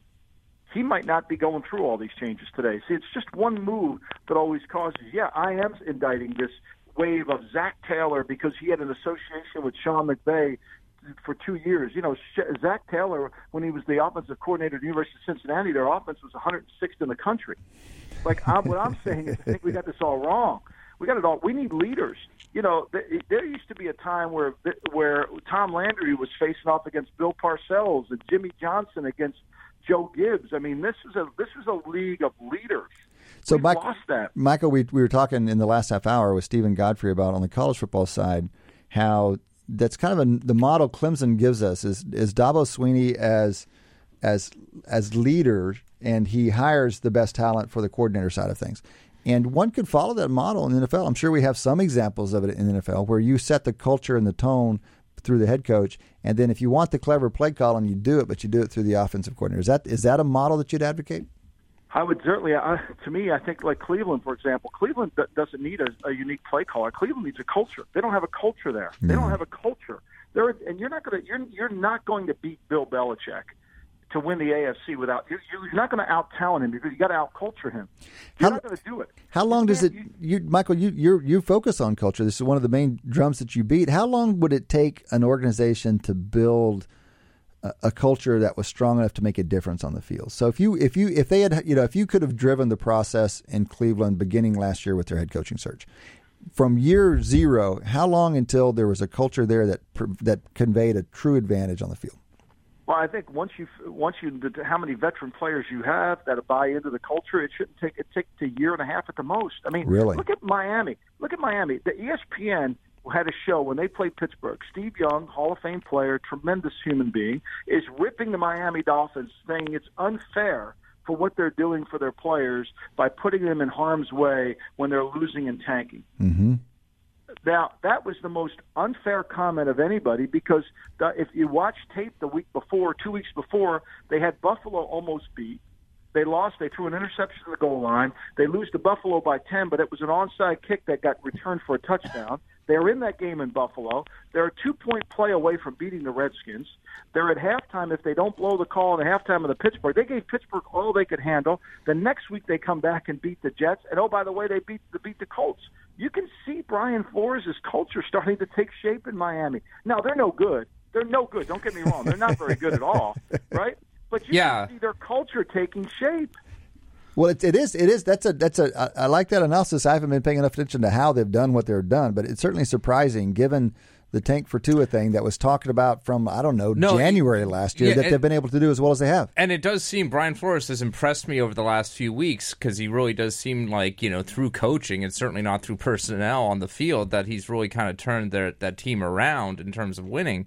It confuses me, too, because I don't know what that organization is really trying to do now. I mean, I kind of feel like tanking. You either got to commit to it or you don't. And they certainly looked like they were committed to it. Lamar Jackson was the 5th quarterback picked in a 5-quarterback race, and yet you know that even though you tank, it still comes down to evaluation, right? It still comes down to picking the right player, whether you have the first pick or the 8th pick. It comes down to evaluation, and you can't really tank.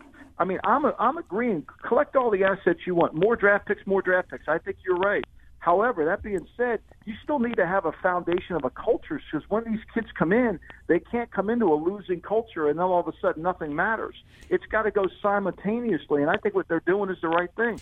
I think it's very clear. It's remarkable that in spite of what the front office has done down there, moving players, seemingly tanking, despite that, the coaches and the players have been motivated enough and able to perform as well as they've had. So you're talking about evaluation. That's just in the time that we have left. One last question for you. Probably the toughest evaluation gig and one of the most important evaluation gigs in sports. How do you evaluate quarterbacks? And in particular, how do you separate a quarterback's performance from all the other factors that influence it, pro or con? So the offensive line, the quality of the receivers, the dynamics of the running backs, the scheme that he's played, the coaches that are around him. How do you, in a system that is so interdependent as that, figure out whether a guy is going to be good when you see him in college? I think past performance predicts future achievement. I mean, if I came home and told my wife, who just common sense, I said, look, we're going to draft a quarterback that wasn't offered a scholarship by Ohio State, wanted him to play free safety. He went to North Carolina. He couldn't start for 3 years. He started 1 year, didn't play well against the highest level of comp. We're going to draft him instead of drafting a kid who started 4 years of high school football, started 4 years of Clemson, beat Alabama, won a national champion, set all world records. She would look at me and say, you're an idiot. Mm-hmm. She would look at me and say, you're an idiot. But that's what the Bears did. They drafted Mitchell Trubisky. When you're evaluating quarterbacks, past performance predicts future achievement. You've got to understand what the quarterback is. Walsh used to say very few people can coach the quarterback, even fewer can evaluate him. You've got to understand timing and anticipation. It's a crib thing. There's certain quarterbacks that can't let the ball go unless the receiver's open. In college, you get away with it. In pro, you can't. And so you've got to understand the dynamics, you've got to understand the rhythm, the timing of the game, and then you've got to also understand the character of the person. Is he the hardest worker on the team? Will he lead the team? Can you set the culture around him? Will people gravitate to him? When he gets in the huddle, do people listen and look at him in the eye? Those are important factors, and those are the things you've got to really determine. Of those qualities you just ran through, Michael, I'm sure that some talent evaluators are better at assessing some of those qualities than others. When you think about your past success or failures in judging quarterback candidates, where do you think you've done well and where do you think you've been weaker? Well, I think where I've been weaker is when you don't know enough about the player. We drafted a kid in Oakland called Andrew Walter, had all the tangibles. He just didn't have enough of a competitive drive in him. I think one of the biggest mistakes we make in all evaluations is understanding the character of the player, the competitive drive. Does it mean more to this player than anybody? Off the field. Look, Johnny Manziel had enough talent to play in the NFL. He didn't have the character to play in the NFL. Jimmy Garoppolo had the character. He had everything going for him in that draft. When we picked him in New England, he was ideal because if you broke down his background, even though he played at Eastern Illinois, he was a dynamic player at the level of competition. And when he rose to the level, what people don't understand oftentimes when they're evaluating quarterback is don't watch every game. I don't want to hear this stuff on TV. I've watched 86 games on this quarterback. I'm not watching Tui play Mississippi State. They don't cover anybody at Mississippi State. That's not a game to evaluate. That's a game to watch. But I'll watch Tui against LSU. I'm going to watch Tui against Georgia. It's the level of comp that really helps. All right. Listen, appreciate your taking the time to be with us, Michael. Appreciate the work that you're doing. Wish you the best with it. Gridiron Genius and your podcast. Best of luck with all that. Thank you. Absolutely. Michael Lombardi, a longtime front office executive in the NFL. He is the author of Gridiron Genius. He's the host of the GM Shuffle podcast, and you can follow him on Twitter at @MLombardiNFL, at @MLombardiNFL. That was Michael Lombardi calling in this morning from New York City. That is 3/4 of Wharton Moneyball. We still have a quarter to go. Come back and join us after the break. You're listening to Wharton Moneyball on Business Radio.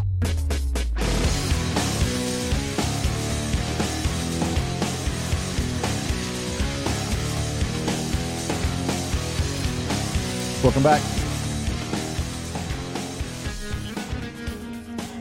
Welcome back to Wharton Moneyball. 2 hours of sports analytics live every Wednesday morning, 8 a.m. to 10 a.m. Eastern. Kate Massey hosting this morning with my buddy, longtime colleague and collaborator on Wharton Moneyball, Shane Jensen, stats prof here at the Wharton School. We are down to 2 for the last half hour. You guys can jump in. We can be 3. You guys can give us a ring, 1-844-WHARTON. That's 1-844-942-7866. Email us, businessradio@SiriusXM.com, or hit us up on Twitter, @WMoneyball. Just off the phone with Michael Lombardi. Before that, off the phone with Stephen Godfrey. Good fun talking about football, talking college football, talking pro football. I could have those conversations. I could just go for hours having those conversations. Those guys, really have their ears to the ground. They've been in the industry for a long time. This is what they do. This is what they do 12 months a year. And so it's always fun to hear a little bit about what they're thinking. And it's an exciting time in the season. I mean, you were. I thought you made a really kind of fun comment in the first half hour where you sort of talked about how typically we get to this point in the NFL season and things start actually clarifying because schedules start balancing and stuff like that. The wheat starts separating from the chaff. Except this year, it seems. I guess we've got enough sort of surprises out there that I think, if anything, we've kind of increased our uncertainty over the last couple of weeks. Yeah, I 100% agree, and it is fun. I don't know why, but I'm definitely paying more attention to the NFL this year. I've typically been kind of bored by the NFL and more of a college football side, but it seems like an unusually fun year. Probably influenced by Lamar Jackson and the Ravens, but it's more than that. I mean, the Pats have been the class of the league so far, but they're not so far out there that they aren't untouchable. Obviously, the Ravens showed us that. But then you have these things that it's just hard to make sense of. Like New Orleans, everyone's like, yeah, New Orleans, they're going to be in the NFC Championship, and then they're playing the Falcons, who have one win all year, and they get smacked down. Yeah, that was interesting. That was obviously one of the more interesting games actually. Or Tennessee. Tennessee beating the Chiefs. Yeah, I thought. By the way, that was, I think, the game of the week last week. It was unbelievable. That game was so back and forth. Were you watching it? Yeah. It was very exciting. That's great. And what did you think about Mahomes? People said, he had a couple of phenomenal plays, but he wasn't quite as sharp as he had been. This is his first game back. No, right? I agree. But I think Mahomes. I think I think Mahomes will succeed as long as he has enough of time, offensive line play. And really, that game was the problem with that game in Kansas City's perspective is the defense. And I think they still kind of have. I think their defense is a little bit better than it was last year. I don't know if the numbers actually support that or not, but not discernibly so. I think it's sort of they're. One of the points that Michael Lombardi did make that I agree with is that controlling the pace of play does seem to be quite important in today's NFL with some of these higher powered offenses, and Kansas City's inability to kind of get their offense back on the field. And Tennessee just Derrick Henry just ran all over them, right? Ran all over them. So how much do you update when you see KC do that, or you see New Orleans lose their game? I mean, do we learn anything about New Orleans? Do you say, oh, they're not the team we thought they were? Or do you say, that happens in the NFL, it's a division rival? I think it happens in the NFL. I mean, I think that Atlanta game will look back. It's kind of like people had this mantra for maybe it's still happening, this mantra that the Patriots are obviously going to be there at the end, but they'll always drop a random game or two during the season. I think that's probably what New Orleans, it's hard to win every single football game, and it's hard to kind of, you might just kind of come into a week and maybe it just doesn't work out. And they were facing obviously a quarterback who can be great and a receiver who can be great. And so that's always. Atlanta certainly. I don't think Atlanta in a personnel sense should not be like a 1-7 or 2-8 type team anyway. So did you watch any of the Minnesota Dallas game? Yes. That was a Sunday night game. Yeah. I happen to have it. I basically had it on I never watched the entire game on a Sunday night, but I did this one all the way to the bloody end. And something that jumped out to me, I wish I could get the stat on this. This is gettable. Someone's got this out there. But I was astounded, more or less astounded, by how often Dallas stayed with the run. Yes. Compared how the success they had passing versus the success they had running would have led you to believe that they would pass more. So, look, it's easy to, the running play doesn't work out, they should have called a pass. It's easy to, and you get it kind of pulled into that kind of hindsight bias. But I was making those calls, like everybody was, out of sample. It's like late in the game. They're driving the field to go down, and I forget what the situation was. They needed just a field goal, right? And they get down there on like a 20-yard line, and they're 2nd and 2. And they just need to convert this and keep on moving. They're going to win the game. 2nd and 2, maybe they needed a touchdown. And they rush Ezekiel Elliott. He gets nothing. 3rd and 2, they rush him again. He gets nothing. 4th and 2, I think they finally threw the ball. Yeah, but I mean, they put and I don't think they put themselves. I mean, I think probably the current kind of generation of analysts was probably we were all pulling our hair out with that. Well, in particular, I want to know what the play success number. So did they advance it? They say ahead of the chains for the game, passing versus running. And to the eye, and I wasn't paying that much attention, but to the eye, play success passing was like 50%, and play success running was like 20%. Yeah, no, and if that's your game, those are your game numbers. At some point, you shift your strategy. No, I agree. The reason I'm belaboring is because Dallas is known for they paid Zeke, they're gonna run him by God, and it's just you don't see the adaptation that you would like to see. And I didn't care that much who won the game. It was a great game, but to see that start, I feel like sometimes you see more adaptation among some coaches than others. No, some I think that's right, and I think that's. I mean, I don't know if the word is whether it's a humility thing where you've got to you're like, well, I'm just not going to go away. I made this game plan. I'm going to stick with it regardless of what the actual game context calls for. Or whether they saw a weakness that they thought they could exploit and they were just unsuccessful at it. I'm not sure. Yeah, at what point do you update? Yeah. So as you look around, Shane, as you look around the NFL, who do you have? So right now the betting odds, Vegas says if you want to pick the NFL champion for winning the whole thing, you get more than 50% by just 3 teams: Pats, Saints, and Ravens. Wow. So I mean, the only thing I respond to with that, I mean, I do think I think the AFC is a 3-team race right now. I think you can't really discount the Chiefs. I mean, their record. So you don't put the Texans in there? I do not. I think the Texans. I mean, I love Deshaun Watson. I think he's at a Mahomes level of excitement. He's a fun player to watch, but I just don't think that team defensively without J.J. Watt is going to be there at the end. And I continue to. If you want to if you watch them consistently, if you want to see bad coaching or bad, sort of like non-adaptive kind of play calling. I mean, Houston. I just do not have the confidence that when they get up against the good teams, they're going to call a good game against. Isn't that amazing that you could? We should have a number. We have numbers on quarterbacks. If a quarterback goes out and his backup comes in, we update our power rankings, and that quarterback will cost them, an expected 3 points per game or something. We ought to have, and we don't see enough movement to do this, but it would be nice to have a coaching number. Yeah. And we know that Bill O'Brien costs them whatever the number is, or that Bill Belichick gains a certain number. So Baltimore doing as well as hurts Kansas City in the sense that they're probably not as locked into the bye as probably people thought they would be at the start of the season. But I still think that those are the 3 teams in the AFC.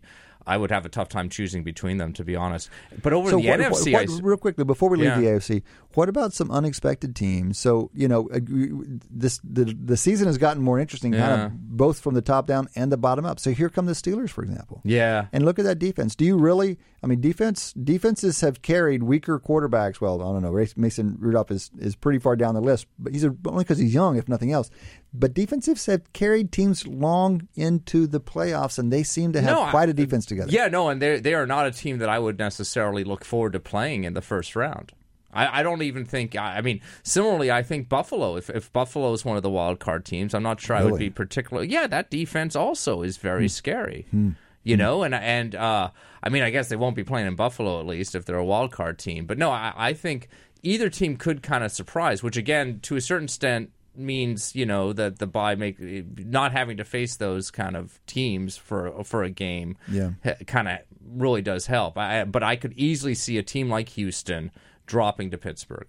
Yeah, definitely. So I'm inclined to agree that it is mostly a 3-team race, but psychologically we tend not to unpack the residual, and the residual here, kind of the obvious residual here, includes both the Texans and the Steelers. But if you really unpack that and think about it, it's like they could make a run. Yeah. I mean, it's probably a little glib to say that's a 3-team race. Okay, but go ahead. I was more responding when you originally sort of said that the NFL is a 3-team race right now. As far as the field, it's the Vegas odds say Pats, Ravens, Saints, or the field. Yeah. And, we always like field bets on this show. And I would take the field on that, especially because of, I mean, New Orleans does look great, but I mean, there's so many teams in the NFC that look great right now. So tell us who you like best. So let me tell you, this just does not seem right. Our rankings, we have the Rams, the top team in the NFC after the Saints. Yeah, that is so interesting. It's not right. San Francisco, The Rams are in real trouble just in terms of already having 4 losses. I mean, because they're not power rankings thing. Yeah, exactly. So I mean, situation just in terms of like kind of the standings, the Rams are in real trouble because they basically have almost eliminated themselves from the division race. So they're really competing for a wild card. But to have 4 losses at this point, even to be competitive for the wild card, you've got so many teams with 1 or 2 losses, essentially in the NFC right now. You're going to have to somehow beat out, the second place team between Minnesota and Green Bay for a wild card, or the second place team, and then obviously San Francisco, Seattle are going to be competing in one of those teams. Right. How are you going to pass either Seattle or Minnesota or whoever loses those division races? Good. Yeah. Right. Well, you've just run through. I mean, it is kind of stacked over there. I mean, it is, and given how stacked it is a little surprising that New Orleans would be so much the favorite. Because just running through it real quickly, setting aside the Rams, Niners. Vikings just win in Dallas on Sunday night. The Cowboys, of course. Chicago is fading pretty dramatically, but Seattle. Philadelphia's been a question mark all season. They haven't exactly looked great. They have a good chance this weekend to show us something we haven't seen yet when they're hosting the Patriots. So, yeah, that's right. But I mean, there's so much potential on the team. And then what about the Packers? I mean, the Packers, a couple of weeks ago, people thought were the class of the NFC. Yeah, and I mean, they've kind of had a couple of underwhelming games since then, but Aaron Rodgers is still playing for that team, and they still have, I mean, they've certainly improved their defense over what we've seen over the last couple of years. Mm-hmm. And I mean, I'm kind of looking up at your rankings right now. You have Green Bay at like 14th or 15th. They've got like 2 losses.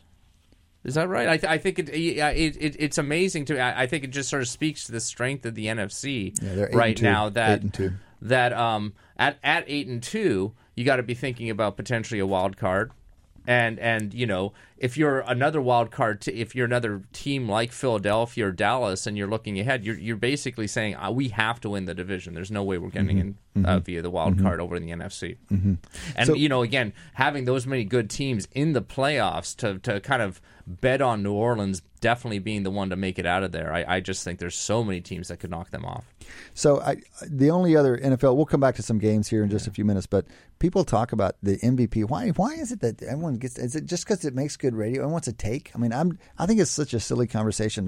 Who's the MVP going to be right now at the halfway point of the season? It's so what about just a real quick round the world of sports? Are you paying any attention to basketball yet? I have not. I think it'll have to be December. December was when I start paying attention to basketball because it's the holidays and you're watching more TV. What is it? What is it about December? Well, yes, no. I think the winter break helps. Still early. The winter break still early helps. In the season. No. I don't think it's any more. I mean, if you want to kind of start looking at the season as far as kind of when it's predictive of success or playoff success or something, I think you'd probably be looking in February or something like that. But no, I just think it's kind of like it's going to be a dead season for baseball, and it's going to be, football is going to still be going. But, well, let's talk about NBA for a second, because the betting odds right now have the 2 big favorites out of the West in Los Angeles, with the Clippers and the Lakers both real close. Plus 260 on the Clips, plus 280 on the Lakers. The top 2 teams in the East, this is the same that we've been talking about for a while, the Bucks and the Sixers.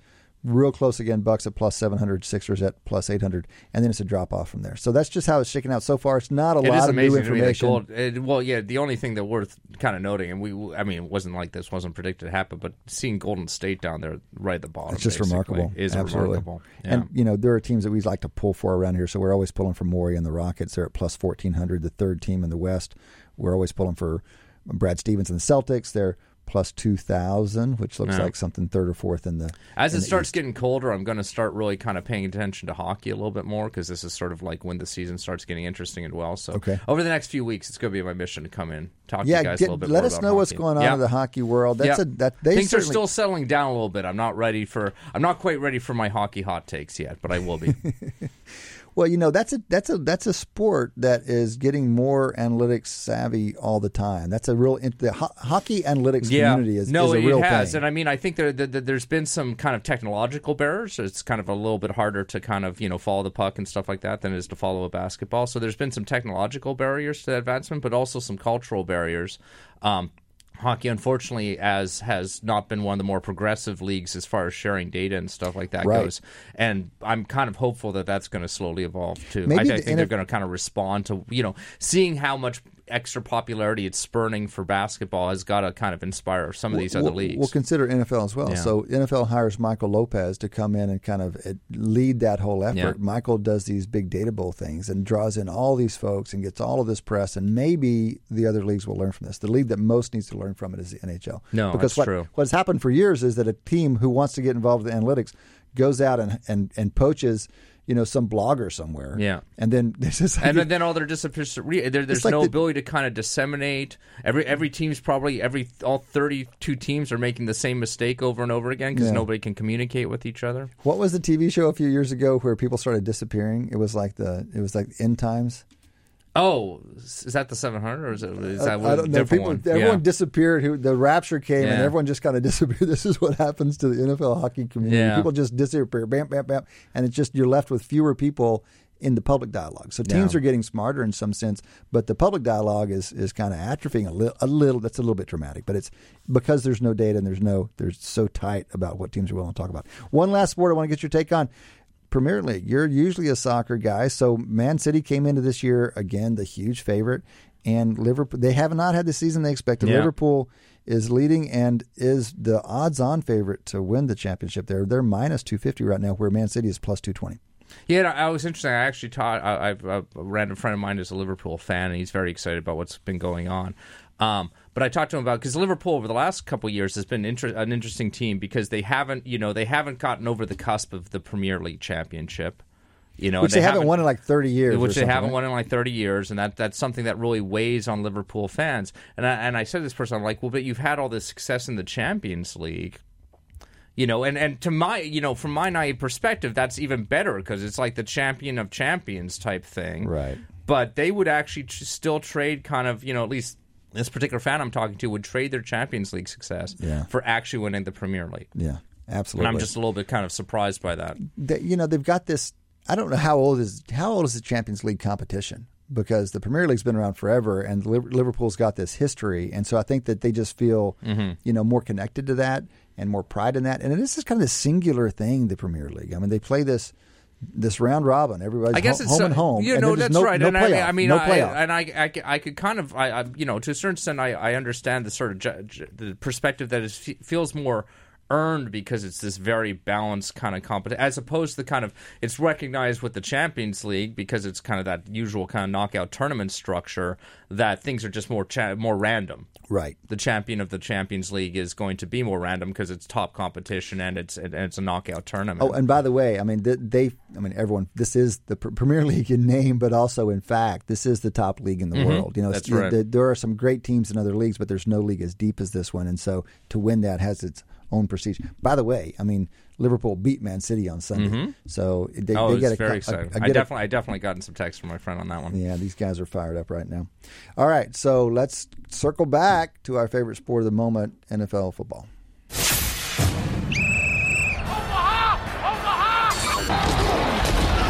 Wants to go to the end zone. He does. Touchdown. Moneyball matchups.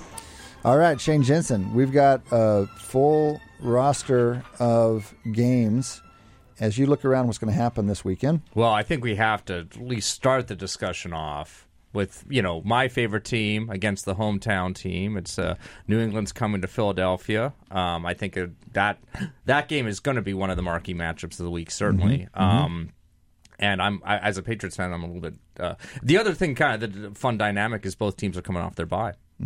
So they've had an extra week to prepare for this game. So hopefully we see some cool stuff. That also means that one doesn't have an advantage because there is a reliable edge, just a small edge you get from having. That's the reason New England lost to Baltimore 2 weeks ago. Is Baltimore was coming off the bye. That's the only reason. It wasn't, because it was Lamar Jackson running for 200 yards. Yeah. So that line is 3.5. The Pats are favored by 3.5. What are you thinking?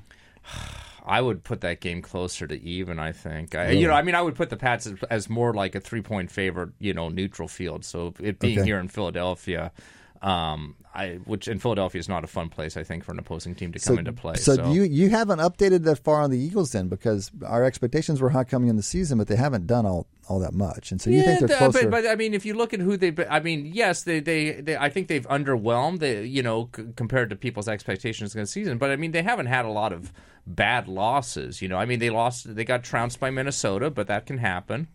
They got trounced by Dallas, and that can happen. I mean, they're. I think they are definitely a team that is better than they have performed thus far. Okay, and they seem to maybe have turned a corner last week. Okay, line is 3.5. Massey Peabody makes it more like 4.2. This is kind of rough, raw. Massey Peabody 4.2. So not much of an edge there, but we're not on the side that you're on, which is that thing's going to be closer. You think it's going to be closer than the market does. What about this Thursday night game? Did you know that Cleveland's favored against Pittsburgh? They're hosting. I'll give you that. But they're a 2.5 point favorite against the Steelers, despite what we've seen from the Steelers in the last couple of weeks. Yeah, and despite I think people are still waiting for the Browns to kind of turn it around. They look at the personnel. You think that might still happen? They look at the personnel that's on the field. No, I don't think necessarily it's going to happen this season. I don't think it's going to happen in a way that puts Brown. It's not good. They're not going to turn around in the making the playoffs kind of sense. I think they could turn around in a getting to 500 kind of sense for the season. And certainly, I mean, I think I would, based on how they're currently playing, I would kind of favor Pittsburgh. But at the same time, these NFC North matchups, anything can happen. Anything can happen. I mean, I would. If you told me not if Cincinnati's involved. No, probably not. Probably not. But even Cincinnati would randomly give Baltimore a struggle in like a game or two, right? That's true. So no, I mean I would kind of put that Browns Steelers one as a toss up. Well, that's where we put it. We think we think it's flat, but the market thinks it's 2.5. So there's a little bit of an edge there if you want to jump on. Yeah. It gives you a reason. It's always fun to have a reason to pull for Pittsburgh, and here's a reason to pull for Pittsburgh. They're playing the Browns. All right, in the last few seconds, is there Texans Ravens? I mean, that's going to be a heck of a game. I'm just excited to look at two of the most exciting quarterbacks out there. I think it's going to be great. I do again. I always give, given the personnel on the field or relative balance, I do give the edge to kind of, I think there's a serious coaching edge for the Ravens in this one. Right. I wonder how we value that. What's the number there? The number I would give it. I would put that particular coaching edge at least 3 or 4 points. Wow, that is big. That is big. Well, the line is 4. The Ravens are favored by 4. Massey Peabody puts it at 4.7, so we're more or less right there on the market. I would take the Ravens by more than a touchdown. Is that so right? I would definitely take it's on the coaching thing. The coaching play. Yeah. Shane has a coaching play this weekend. That's awesome. Right. That's my coaching hot take. All right, man. Listen, that has been another 2 hours here at Wharton Moneyball. Many thanks from me and Shane. Thanks from Audie Weiner and Eric Bradlow, who are in the classroom now. Many thanks to Dion Simpkins, the associate producer and sound engineer. Boss man, Matty D, keeping the show on the straight and narrow. And our assistant producer, Zach Drapkin. All very helpful guys. Come back and join us next week. Between now and then, enjoy your sports.